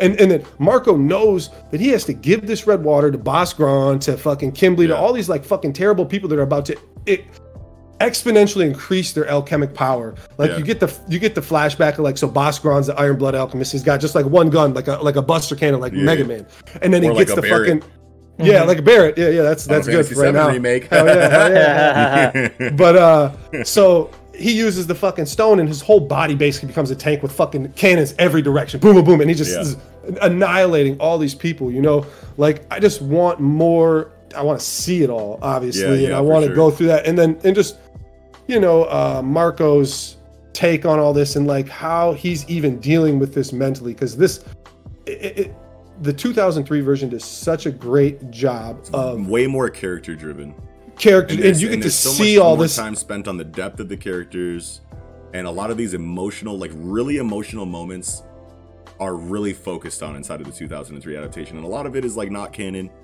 you know, or whatever, but like whoever wrote you know, the filler of good shit. Like you should be writing the filler for every fucking thing that has you know what I'm saying? It's really well. That shit is so well done. Fuck yeah. And then Armstrong as well. Armstrong, similar to Mustang, basically same thing. Like they want justice, they want to do the right thing. They're great people. They are good people trying to do the right thing, but they've gotten terrible orders to do terrible things, and they both have these mental breakdowns that they kind of lean on each other to get through all this time. And then of course we can, you know, Lieutenant Colonel Mace Hughes and Mace Hughes and Mustang's relationship. It's just like there's so much prior to the story, much exposition, so much fleshing out that can be done. I would just love it, and that'd be incredible. I love Full Metal Alchemist. Like I love both versions for their own reasons, and they're both clearly doing different things and had different lanes that they wanted to. So sure. And this is the problem with this, is that Marco dies in the 2003 version, and in the Brotherhood version, this part is canon that Marco does not actually die. It's a cover up. Scar, they have like a thing where Scar is supposed to kill him, but all he does is like completely like disfigure his face, and you don't know who he is anymore. You know, so it hit a lot harder in 2003 for me. Version, you know, like, and that's why I thinking about the 2003 version. That's my inspiration of this, to go look back at Marco, because like if in Brotherhood his story continues and there's more to him where he is fleshed out maybe a little bit more, but like I'm saying, I just couldn't imagine knowing that you're the sole creator of this fucking Philosopher's Stone, and that you have to give it to all these terrible people that are going to fucking just commit mass genocide with it. Dude. And how you reconcile with that, you know, that's crazy. That's a crazy story. Awesome. I'm reading it from chapter 1. Best believe. Best believe. I would love it. I would love it, dude. Hell yeah. But yeah, there you go. So what? It's me. That's you. Yep. I think so. All right. I'm gonna save my heavy hitter for the last, and I don't even know if it's necessarily a heavy hitter compared to things that I brought up before. Fisher Tiger might be the hardest thing that I fucking put out, but I want to focus on Bang from One Punch Man. I was gonna do that too. Bang would be so sick, bro. Dude, Bang would be so fucking sick, just because like kind of like dovetailing off like the reasons why Nick brought up Master Roshi is like whenever you have like a really old and you could do this with anybody. Martial artist. You can do this with anybody. Yamamoto from Bleach. You know what I'm saying? Genkai. Like, anybody. We already talked about that. And like those are like really like the reasons why these characters are so fucking cool. You know what I mean? Is because we know that there's a history there that the main story isn't going to give us because it's not centered around this character. How could you properly give us an entire story about a character that's 100 fucking years old inside of a story about a 13-year-old? You know what I mean? So it's like definitely. So like any of these old timers, you know what I'm saying? These grizzled, you know, like experienced, you know, characters. How could you possibly flesh them out properly? So Bang is really easy. But at the same time, inside of a world like One Punch Man, where everything is like superhero oriented, I feel like it would be really cool to get like a tried and true martial artist that brings himself up in this superpowered world via training and technique rather than blessed, you know, special Tatsumaki ability. Fucking telekinesis shit. You know what I mean? So like to make his way up the ranks as someone who is entirely determination, hard work, and focus oriented amidst, and you know, and we've had this conversation before, like One Punch Man, even though it's a superhero story, doesn't have too many examples of characters that are in the upper echelon of strength besides Metal Knight, besides Genos, you know, that have, you know, powers that can be explained outside of technique and training. You know what I mean? So there are a lot of S-class heroes that like don't have a fleshed out, you know, superpower with exposition behind it. You know what I mean? It's just like really strong characters, and obviously we got you see a lot more in like the scientific aspect of things. Or you have it inside of the, you know, hard work, determination. What's his name? Child Emperor? Yeah, you got Child Emperor, who's sci-fi based. You have Metal Knight, who's sci-fi based. Genos, who's sci-fi based. You have Watchdog Man, Drive Knight. That has to Drive Knight. Like these, like these things are either like phenomenon where it's like, where did your ability come from? Like Tatsumaki, obviously you're Jean Grey. You know what I mean? Flashy Flash is obviously Flash is obviously just a cold-blooded ass. The speed technique. Like, he comes from like a village. I mean, like Flashy Flash is like Bang or whatever. You know, like Samurai. He came from a school and martial arts or whatever. Yeah, you know what I mean. But like as the front runner of technique-based, you know, like learning. Bang, Flashy Flash is stronger, but Bang is older, which I think like lends to a more in-depth like potential for a story. Flashy Flash is like, isn't he higher ranked than the ranking? The ranking. No. Flashy Flash, I mean, if you're caught up in the manga, Flashy Flash is much stronger than Bang. He's like he is like super fast, and like Bang and what's his brother's name? Bomb. Bang. That's what I wanted to talk about. Yeah, Bang and Bomb. Like they to me, like I don't know, they're kind of being nerfed almost in the modern chapters of One Punch Man. Like even Blizzard is like protecting them from shit now. So it's like, and I'm not entirely like, I'm like still, I feel like I'm like maybe 5 to 10 chapters back on One Punch Man. Right, and there's definitely stuff with them. I've been reading like the newest chapters whenever there's like a hype on Twitter about it, just to, like go see it, because like One Punch Man isn't one where I feel like I necessarily, because like I'm coming out of like I read the original webcomic too, like up to a certain point, and like I'll go back and like look. I'm very weird with One Punch Man. I'm definitely not the same way that I am with any other story that I read, where I need to read every single chapter or else I feel uncomfortable. So like I've seen some of the newer chapters of One Punch Man while not having like others filled in. Like I'll skip, you know, some shit. And same with the webcomic too. Like I followed the webcomic up until Saitama up until Black Sperm, I think actually.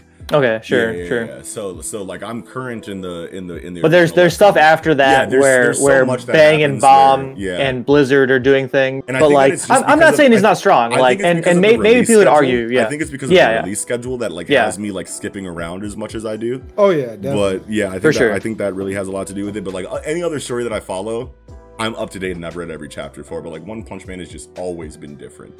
Well, it's all over the place. I mean, you get a chapter 1 month with like 30 pages, and then you get a chapter the next month with 120 pages. Yeah, you know? yeah. But I wanted to focus on Bang and Bomb because, like, obviously I'm a very like big like martial arts fanatic. For sure. You know what I mean? For sure. You know what I'm saying? So like any character, especially in one where martial arts is not the primary focus, and you have a martial arts character amidst a league of characters that have a whole bunch of different origins and styles, the martial arts character is going to stand out to me, especially when he's a ranking old timer that like you could tell is not the strongest, but knows the most. You know what I mean? And when you have like what's Bang's rank? Isn't he like he's S rank? He's S rank for sure. Six. I was gonna look it up. I think you should look it up. But like, I felt like he was higher ranked than Flashy Flash. But like even though Flashy Flash's fight with the two monsters. The main reason why I'm bringing up Bang here right now is because Garo is his past disciple, and Garo is easily, by leaps and bounds, the best antagonist in the fucking series. You know what I mean? And one of the best antagonists and villains that I've really seen in the shonen genre. You know what I mean? So like he's at the very least in top 10. I'm not gonna really think about it too hard. I want to say he's in top 5, but like just the fact that Garo's origin stems from Bang makes me want a Bang origin story so bad, because seeing him on his come up to the creation of his dojo, and actually I don't think he even created the dojo. I think it is his dojo. It is his dojo. Okay, so I'm right there. But like, I think they both created their martial arts styles. Right. And then like seeing other pupils of his that came and went before Garo, seeing Garo as like the pinnacle of that discipline, and seeing his fall from grace fleshed out in a specific following of his story would be so fucking sick to fucking see. You know what I mean? And just like Bang's like, you know, how he deals with the Garo situation from when, and I don't remember exactly. I mean, obviously he would have to still be pretty old when Garo comes and goes from his dojo. Yeah, but like I mean, the Garo shit is like pretty recent. Yeah, like so, let me talk about the ranking really quick here. Yeah. Since I did look it up. So 1, Blast, ranked number 1.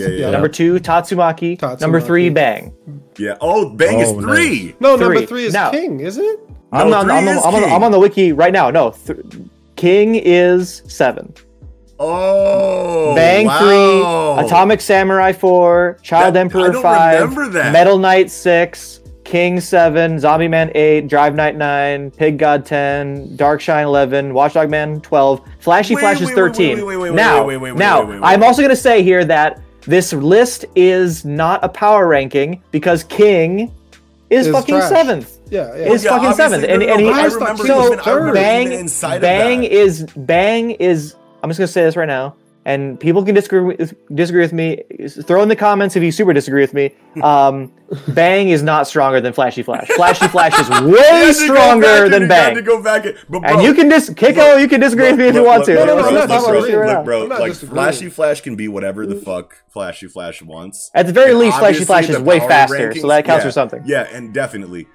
But like, even though I haven't read like I've seen Flashy Flash. And like in the webcomic, I've seen a little bit more of Flashy Flash because you have the Black Sperm, you have the fucking like Saitama like tailing with Flashy Flash, you know, like story, which I don't even think I've seen that in the main story, but I know it happens. That's hilarious. That's super funny. But like then you like go into like, have we seen Golden Sperm in the main story? No. Oh my bad. Okay, I'm gonna stop. All right, I'm gonna stop. But like I'm just curious about the King comment. Yeah, the King. Yeah. Okay, so I'm very confident that King was 3. There's got to be new power rankings. Yeah, there has to be new rankings. Yeah, because King. It's not a power ranking because King is 7. Well, King is like a child. He's like a weak baby. Yeah, King is. Nobody. I thought you were implying the King is actually. Anyway, okay. Look, all right. Yeah, I'm saying it's not a power ranking because he's like a. Some people believe his power is like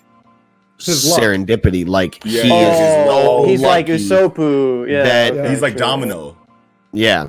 Okay, so He's so lucky that Saitama always manages to come and annihilate whatever threat is. Sure. This in is a front cool of him. conversation. I want to get back to Yeah. because I want to wrap my topic. I want to wrap Definitely. my Yeah, pick. Definitely. yeah. Right, but that was good. That was a cool conversation to have inside of a One Punch Man pick. But like the last thing that I want to say about Bang, which was kind of like going into what I was saying about his relationship with Garo, is that like his relationship with Bomb too, because I know that Bomb has something to do.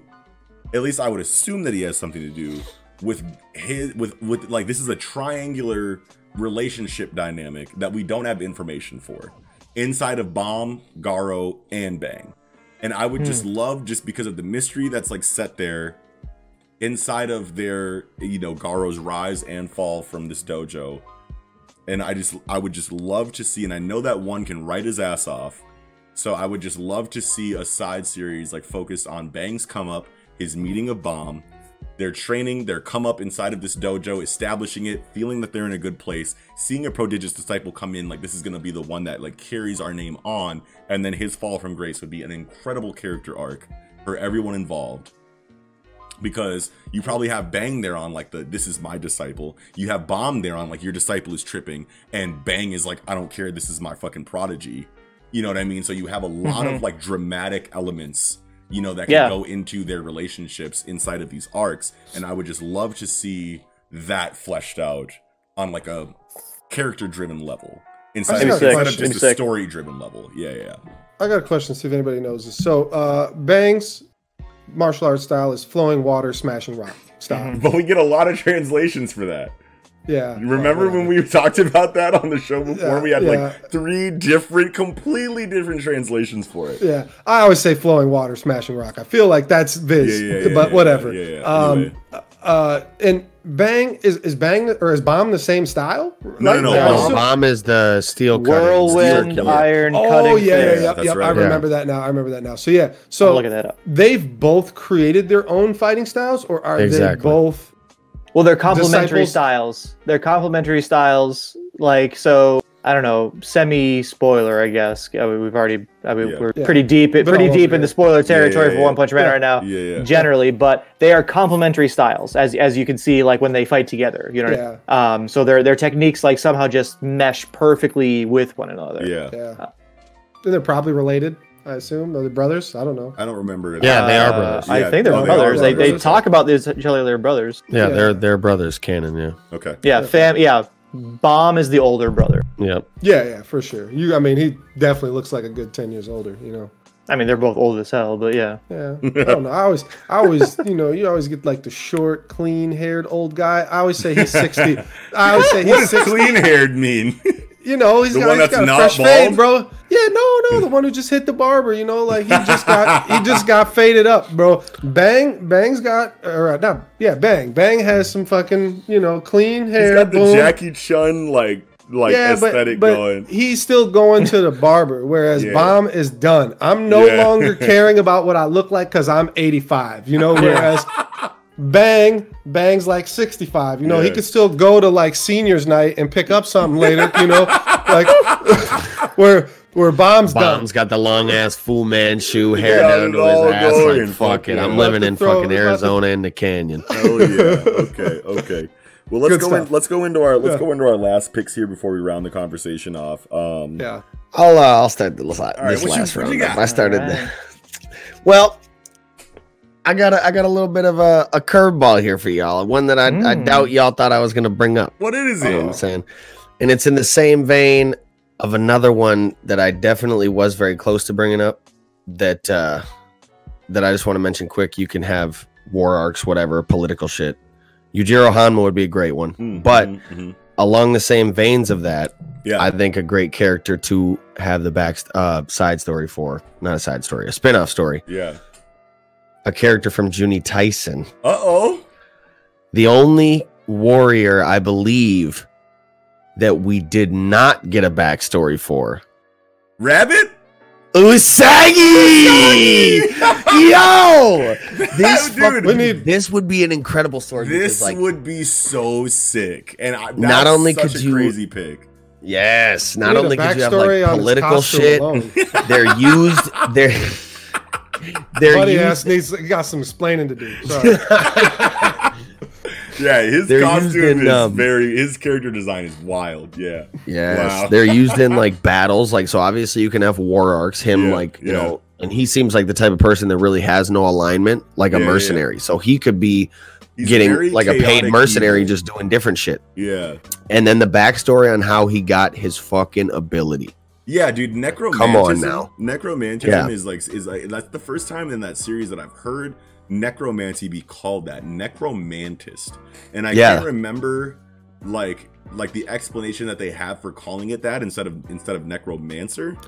Yeah, well, and he specifically there. Like somebody was like, "Oh, you're a necromancer," and he's like, "Necromantist." Yeah, and I can't remember the delineation that they made, but there's a distinct separation between necromancer and necromantist. Someone in the comments, if you feel like looking it up, like feel free to like let me know like what the difference on that is. But like that was such a crazy way to like hear that ability be called that. But yeah, that would be super crazy. So like, was he always crazy? So like, and usually when you have these psychotic characters, there's always something about their origin or something about their childhood that makes it make sense. There's a breaking point. Yeah, there's always, it's very rare that you just have a motherfucker that comes out of the womb like kill everyone and it doesn't matter who they are. You know what I'm saying? Like you never really see that.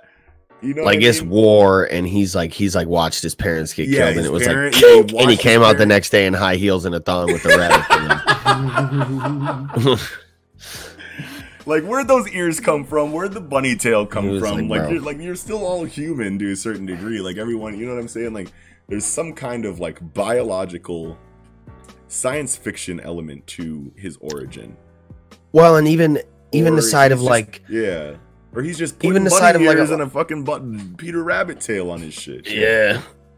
Even the side of like a lot of these warriors come from like really influential families, like with the name of their shit, right? Yeah. So what's up with his family or his school or what's this rabbit? The rabbit before him. Yes. Are they fucking nuts too? This is such a good pick. Yeah. And honestly, there's not a lot for us to go off because this is a 12 episode story. Yeah, very right. But like so many questions. I hadn't even thought, bro. Very good pick. Hell yeah. But yeah, Usagi. I don't really got much else to say about it, man. Okay. Okay, but that's great. I love that. Who's next? I'll go next. And in the interest of time, I'm just gonna say who I got and let y'all go crazy. Yeah, what do you got? Do it. So just a quick thing I have to say is that we are definitely going to get the information that we're going to speculate on wildly, but I gotta say Makima. We need to know about Makima. Bro, Makima. Okay, so if you're not reading Chainsaw Man, just what are you close doing? Your ears. Yeah, close your ears. One, close and your ears. And what are you doing? Second, no. Before you close your ears, what are you doing, man? Fucking Chainsaw Man is fucking incredible. Get your life together. Get your fucking life together. Reevaluate your fucking life choices and read fucking Chainsaw Man. Now that you've heard that, close your fucking ears because it's spoiler time, baby. Yeah, so obviously we're gonna we can just go into like all arcs, right? Any devil contract she has, right? Yeah. Yes. Yeah, we can learn about all that. Of her not being a devil hunter, becoming a devil hunter, being the tightest devil hunter or whatever, and then getting to the position that she has in her division. Yes. Let me throw a wrench in this conversation right now. And so we say she's a devil hunter, right? Yeah. What if she's not a devil hunter and her ability, one of her devil contracts is manipulating people's minds, and that's why people like Kusakabe or whatever is like, we gotta fucking shut this shit down. She is bad news, and she is like tricking people like Denji and Aki into like being on her team, but she's actually not on the team at all. Dude, chill out. Yeah, that's kind of how I always felt like. I mean, maybe not exactly that, just the fact that it's so much mystery around her that, I mean, you have no idea if this is like totally personal, like totally a selfish, adventure she's on, right? Like everything is totally for her, and that she's going to manipulate all these people and all these systems. Obviously, she's a very high-ranking government official. Like, I always love that shit. Like, that's kind of the basis for this. I mean, not really. This is fucking Makima we're talking about. There's a million fucking things we could talk about, but the government, just raising through the ranks of the Public Safety Association or whatever the fuck that is, So sick. Because there's definitely political underhandedness that she used to get to where she is. And how much of that is based on her devil contracts, which would be a really cool, dynamic to get inside of her character arcs. Absolutely. Or inside of her character arcs. Well, and to be like a story arcs, to be like a cold, calculated, like killing, just manipulative person like she is, like her upbringing and her life, man, she's seen some shit. Some shit. Kishibe also, as a quick little throw in there, would be a crazy fucking origin story to get to. Okay. Yeah. Oh yeah. Kishibe. You can do a couple. That's the yeah. Hell yeah. The best devil. I mean, I guess kind of technically, like, he's the best devil hunter. Rank, I think he is the best devil hunter there is. Yeah. It's like a Whitebeard situation, right? Where I think your epithet does not necessarily reinforce, very strongly exactly what you are in the world. Well, it's like in Marineford, Whitebeard's like, oh, he's like, I'm old now. He's like, you can't be the strongest forever. And then you add Kwang Shi, like, you ain't shit now. You ain't even got shit to give a fucking devil for a contract. Like you're all skin and bones, and you ain't. Whitebeard, until the end of his life, had the strongest man in the world epithet. You know what I mean? But I mean, like, when did that stop being true? Exactly. Yeah, you know what I mean? Yeah. But yeah, dude. So much. We'll get it at some point. Yeah, we'll get it sometime. And we do basically what I brought up here every week on our main episodes. So just come check out our. First of all, read. First and foremost, come catch up on the manga first. First of all, it's the manga with the least chapters that we cover, so it's the easiest one to get caught up in, and then start watching our main show. And if you haven't read all the other stuff, I mean, I guess still, what are you doing? But two, we have timestamps, and you can just watch the Chainsaw Man joint if you need to. And we speculate wildly every week about this every week. But, that's one of the craziest segments we have, honestly. But yeah, Makima is one of the most. I mean, there's so many adjectives you can use, like so many questions. Yeah, so much goes into Chainsaw Man analysis every week that it's like. She's the most intriguing, mysterious, fucking dangerous, like, character in anything I read. I think, period. Right now, it's very. Well, let's. You had a beautiful sales pitch for Chainsaw Man there, so I think we should tie that off and not add any more spoilers to this conversation, so we can have that last bit as. So let's just read it. Come join us in the weekly in the pod. Yeah. Yes. Definitely. All right. Am I next up then? You are next. All right. I'm going to do another One Piece pick. Okay. I've already given my explanation for why I think it's really easy to do One Piece picks. So I'm just going to keep going. I'm going to spin the topic a little bit. I'm going to cheat. I'm going to be like Kiko a little bit. I'm going to cheat a little bit. This is not necessarily a spin-off series. Okay. Too bad. I'm taking it. We can fight over it later. He stole my whole flow, bar for bar, word for word. I'm going to propose. Thank you, Charla. As instead of a spin-off series, I mean, it kind of is, but like an alternate history series, an alternate universe series. So I like that. And I think we can talk about this forever, I'm sure, but I'm just going to throw it out there. I'm going to say a question. I'm going to ask a question to the group here. Yeah. So, scenario: Ace, Sabo, Luffy, they actually did follow Garp's advice, and they became Marines instead of pirates. Yeah, dude. Now, think about that for a second, and now here's my question.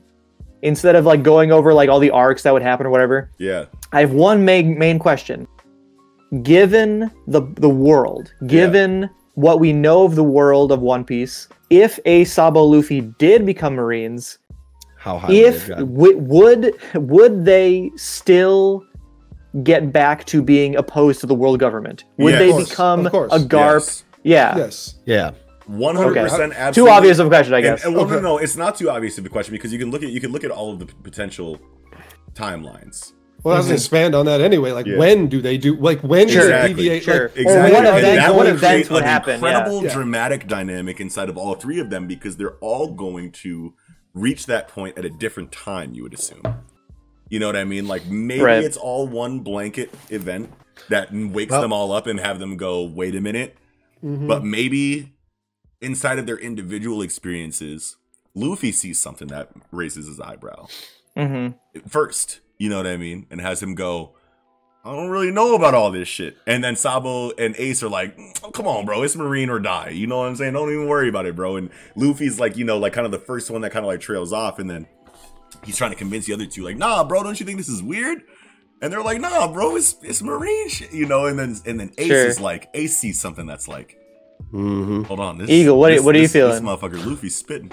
Yeah, I'm gonna just let Noxie. He's spitting. Well, right I was just saying, you know what I'm saying? Like it could go in like a certain. It doesn't have. It could either be all at once, where they all experience something at the same time that lets them go, no, thank you. But I feel like it would be more dramatic and it would be more realistic if one of them realizes something at one point, the other two are opposed to it. Now, well, if you inside of their camp, right. If you think about like the story as it is when they're pirates, you know, like just because they're all pirates or all Marines doesn't mean they're going together on their journey. Sure, obviously Ace and Sabo are going to leave the island first and start their journeys through the ranks, and they might get split up into different divisions or something. So I think what you're saying is totally right, that they would come to these conclusions at different rates or whatever, based on separately. Yeah, but I thought of an interesting dichotomy. Advice, regardless of their ranks and regardless of whatever, they would still all come together as brothers and be like, "Hey, man, I'm seeing some fucking weird shit in here, man." Right. And they would get official meetups that are like sanctioned by like the system, you know what I mean? Like when they all go train or something. So they'll have those arcs of those like, you know, interstitial periods between the arcs of where they're like meeting up or whatever. Well, and there's not only the infighting between the three of them, there's going to be infighting with Garp. And not only Garp, of course, like, you know, any other, you know, superiors, obviously none of these guys deal well with authority. So like, I mean, especially Luffy and Ace. Sabo is, we just don't have enough on him, right? Like, and he seems like the most laid back, the most like reasonable, and the most like logical of the ones that could maybe do some mental gymnastics to remain a Marine. Well, the other two, they would definitely find a time in their you know careers as a Marine to say, no, fuck all this. This is wrong. Well, I find it interesting that you said that, because at an earlier stage in the conversation, when I kind of like had an epiphany, I was like, I thought of an interesting dichotomy where Sabo being a royal was already like very vehemently against the corruption and shit. So for him to join the Marines in the first place, it would take a much bigger impactful change or event in his life to where he would be much more mentally set in that mindset of like, I'm a Marine, this is right, you guys are wrong for wanting to become pirates. And it would create an interesting dichotomy in the story to where he might even play a part similar to Garp down the line, where he has to sit there at Marineford and watch Ace get executed or Luffy get executed because he feels so strong in his beliefs. Wow.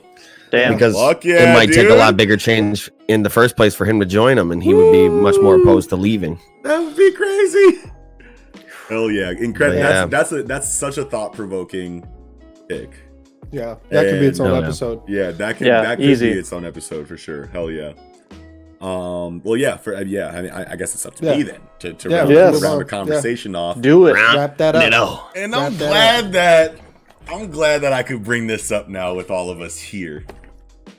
Because who I'm trying to talk about to round the conversation off is a man that was known as Lucius Artorius Castus. Damn.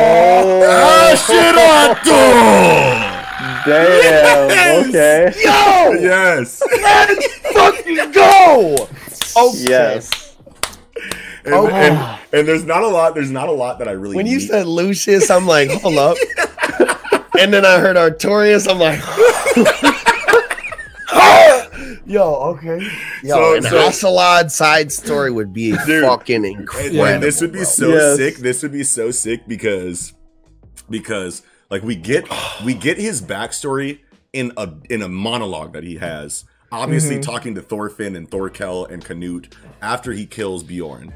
And this backstory was so perfectly placed in the story of Vinland Saga because his character is introduced as this shiesty ass, I'll take any job you got, just give me the gold. Pirate. You know what I'm saying? He's a pirate. Exactly. Yeah. You know, and he's having the conversation with Floki, and Floki's like, we got to take out Thor's. And you're like, that's my guy, though? So, like, if this dude is going to, like, take out Thor's, then, like, I don't fuck with this man.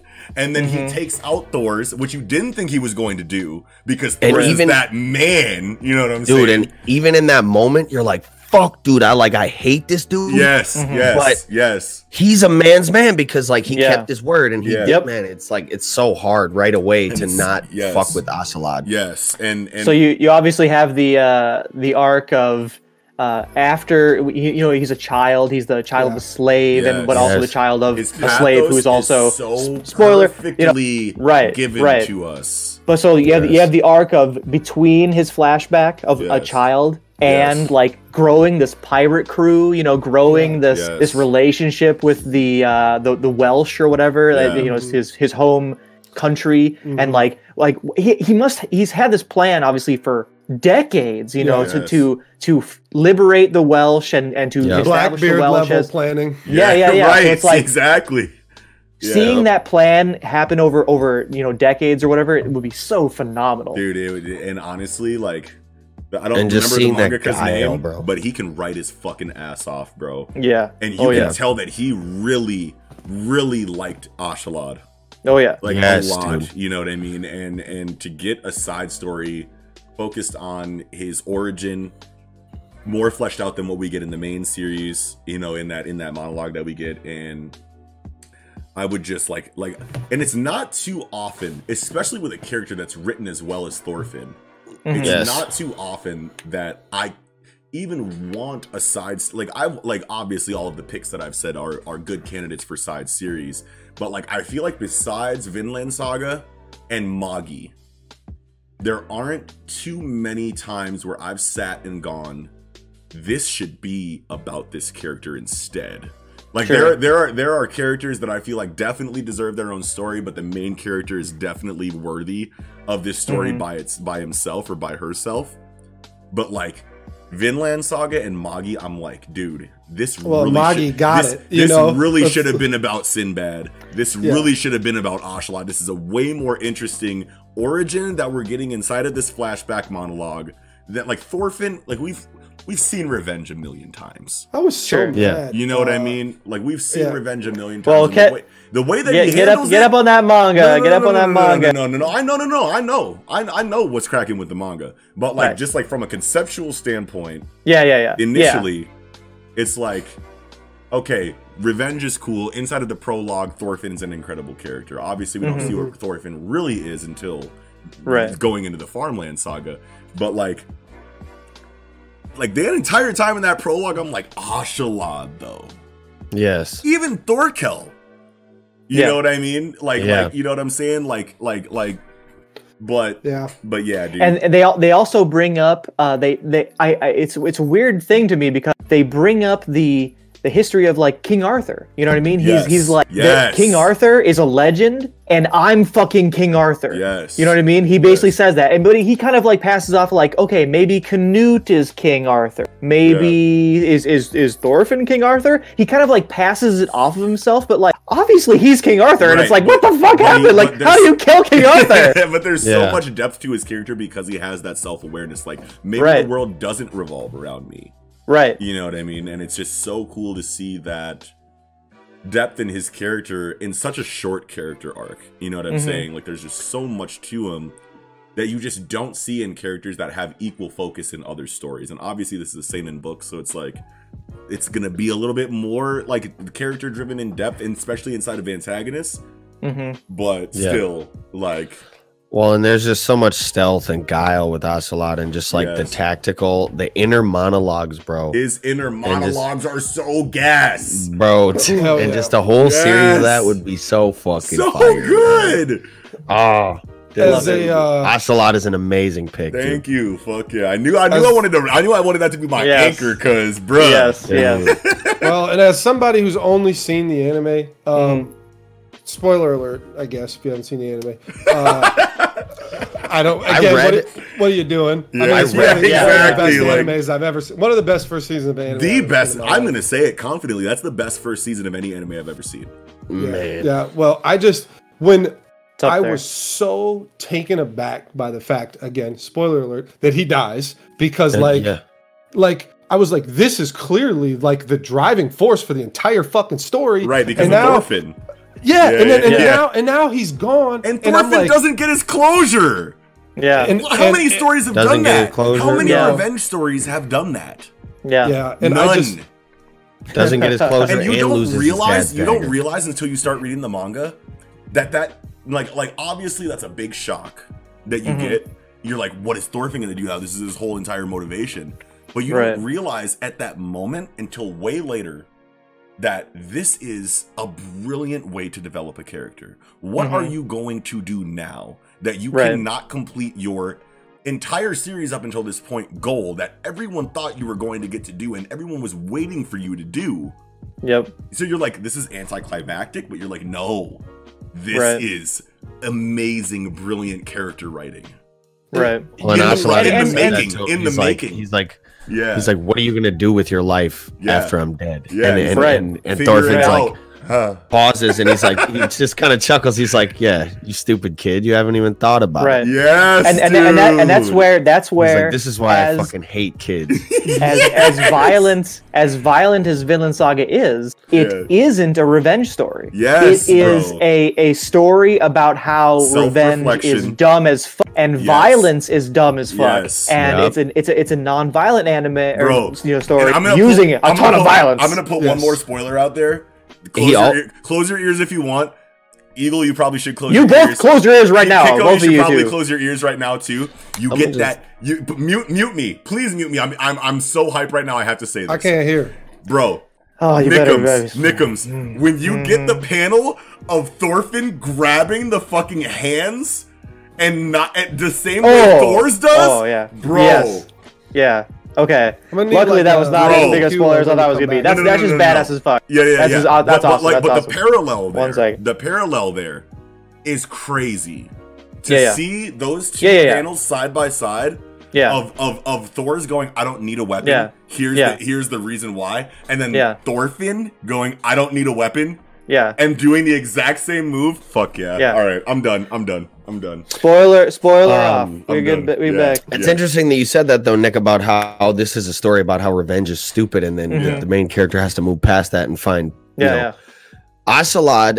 Dude, Asalad is the fucking GOAT, dude. Asalad is a legend, bro. He even said that. He's like, bro, like, this is not your fight. He's like, your fight. He's like, your destiny is to go. I forget the exact wording, but he was like, your destiny is to go beyond the place where Tors was trying to go. He was like, that's your fight, son of Tors. Yes. Pretty much sounding like you're going to he recognized in Thorfinn that he was as OP as Thor's as was. He could be as that OP. You know what I mean? Yeah. And beautiful. The thought that you get once Asalad dies is, okay, so like now what is Thorfinn aiming to become? And then you think back to Thorfinn's, or you think back to Tors's dialogue with Thorkel in the flashback when he's running away with Hilda, and is that his wife's name? Helga. Yeah, Helga. He's running away with Helga and Thorfinn, and the daughter as a baby, and he's like, I don't need a sword anymore. Yep. So you're like, oh, so this is where Thorfinn is going now.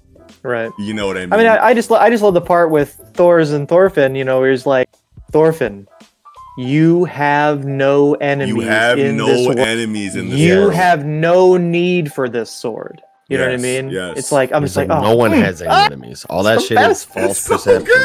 Yeah. Watch it. Read it. Get in there. Get in there. Absolutely. And a true warrior doesn't need a sword. That's right. That's right. And that's why Kiko chose martial arts over swordsmanship in the QA episode that we fucking did, if you remember that. If you haven't seen that, peep that. That's stupid though. Like, that's like asking me, like, how do you pick between, but the breaker keeps rolling through my mind. Cool question that I saw come in, because I was like, as someone who like is very, you know, involved in all of the social media aspects of Project Manga, obviously I saw a lot of these questions, and I didn't want to say anything to the guys when we were doing the Q&A, but I saw that question come in, and I was like, oh shit. I still don't. This person has seen every episode of our show and is asking this. I honestly can never give you. Yeah. But you had an amazing answer. Yeah, you had an amazing answer. But I'm gonna wrap the episode up. Okay. Yeah, we definitely. Yeah, absolutely. This has been an incredible conversation. Obviously, now that Nick is here, it's a completely different layer to the conversation. I feel like this iteration of the topic is way better than the first one. But definitely still go back and watch part 1 of this discussion, because we had a lot of really good picks in there. But I'm going to go ahead and wrap this up. This has been an incredible episode of the Project Manga podcast inside of the Tangential Tie-In series. Make sure you smash the like button if you enjoyed the episode. Make sure you smash the subscribe button if you're new here, and you can hit the little bell icon next to subscribe, and we'll chirp y'all when the new episode is live. Visit the link tree in the description box down below. That's going to be where I give you the link to the original episode that we did of this topic, as well as our link tree everywhere we are on social media, including our individual social media accounts and our online communities, the Discord, which is cracking. Also, other ways that you can consume the podcast on the audio-only platforms such as Spotify and Apple Music.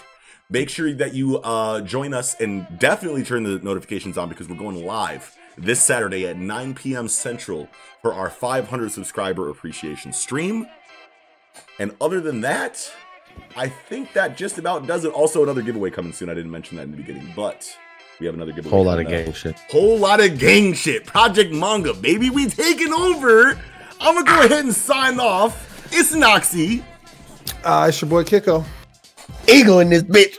And Nickums. We'll catch y'all next time.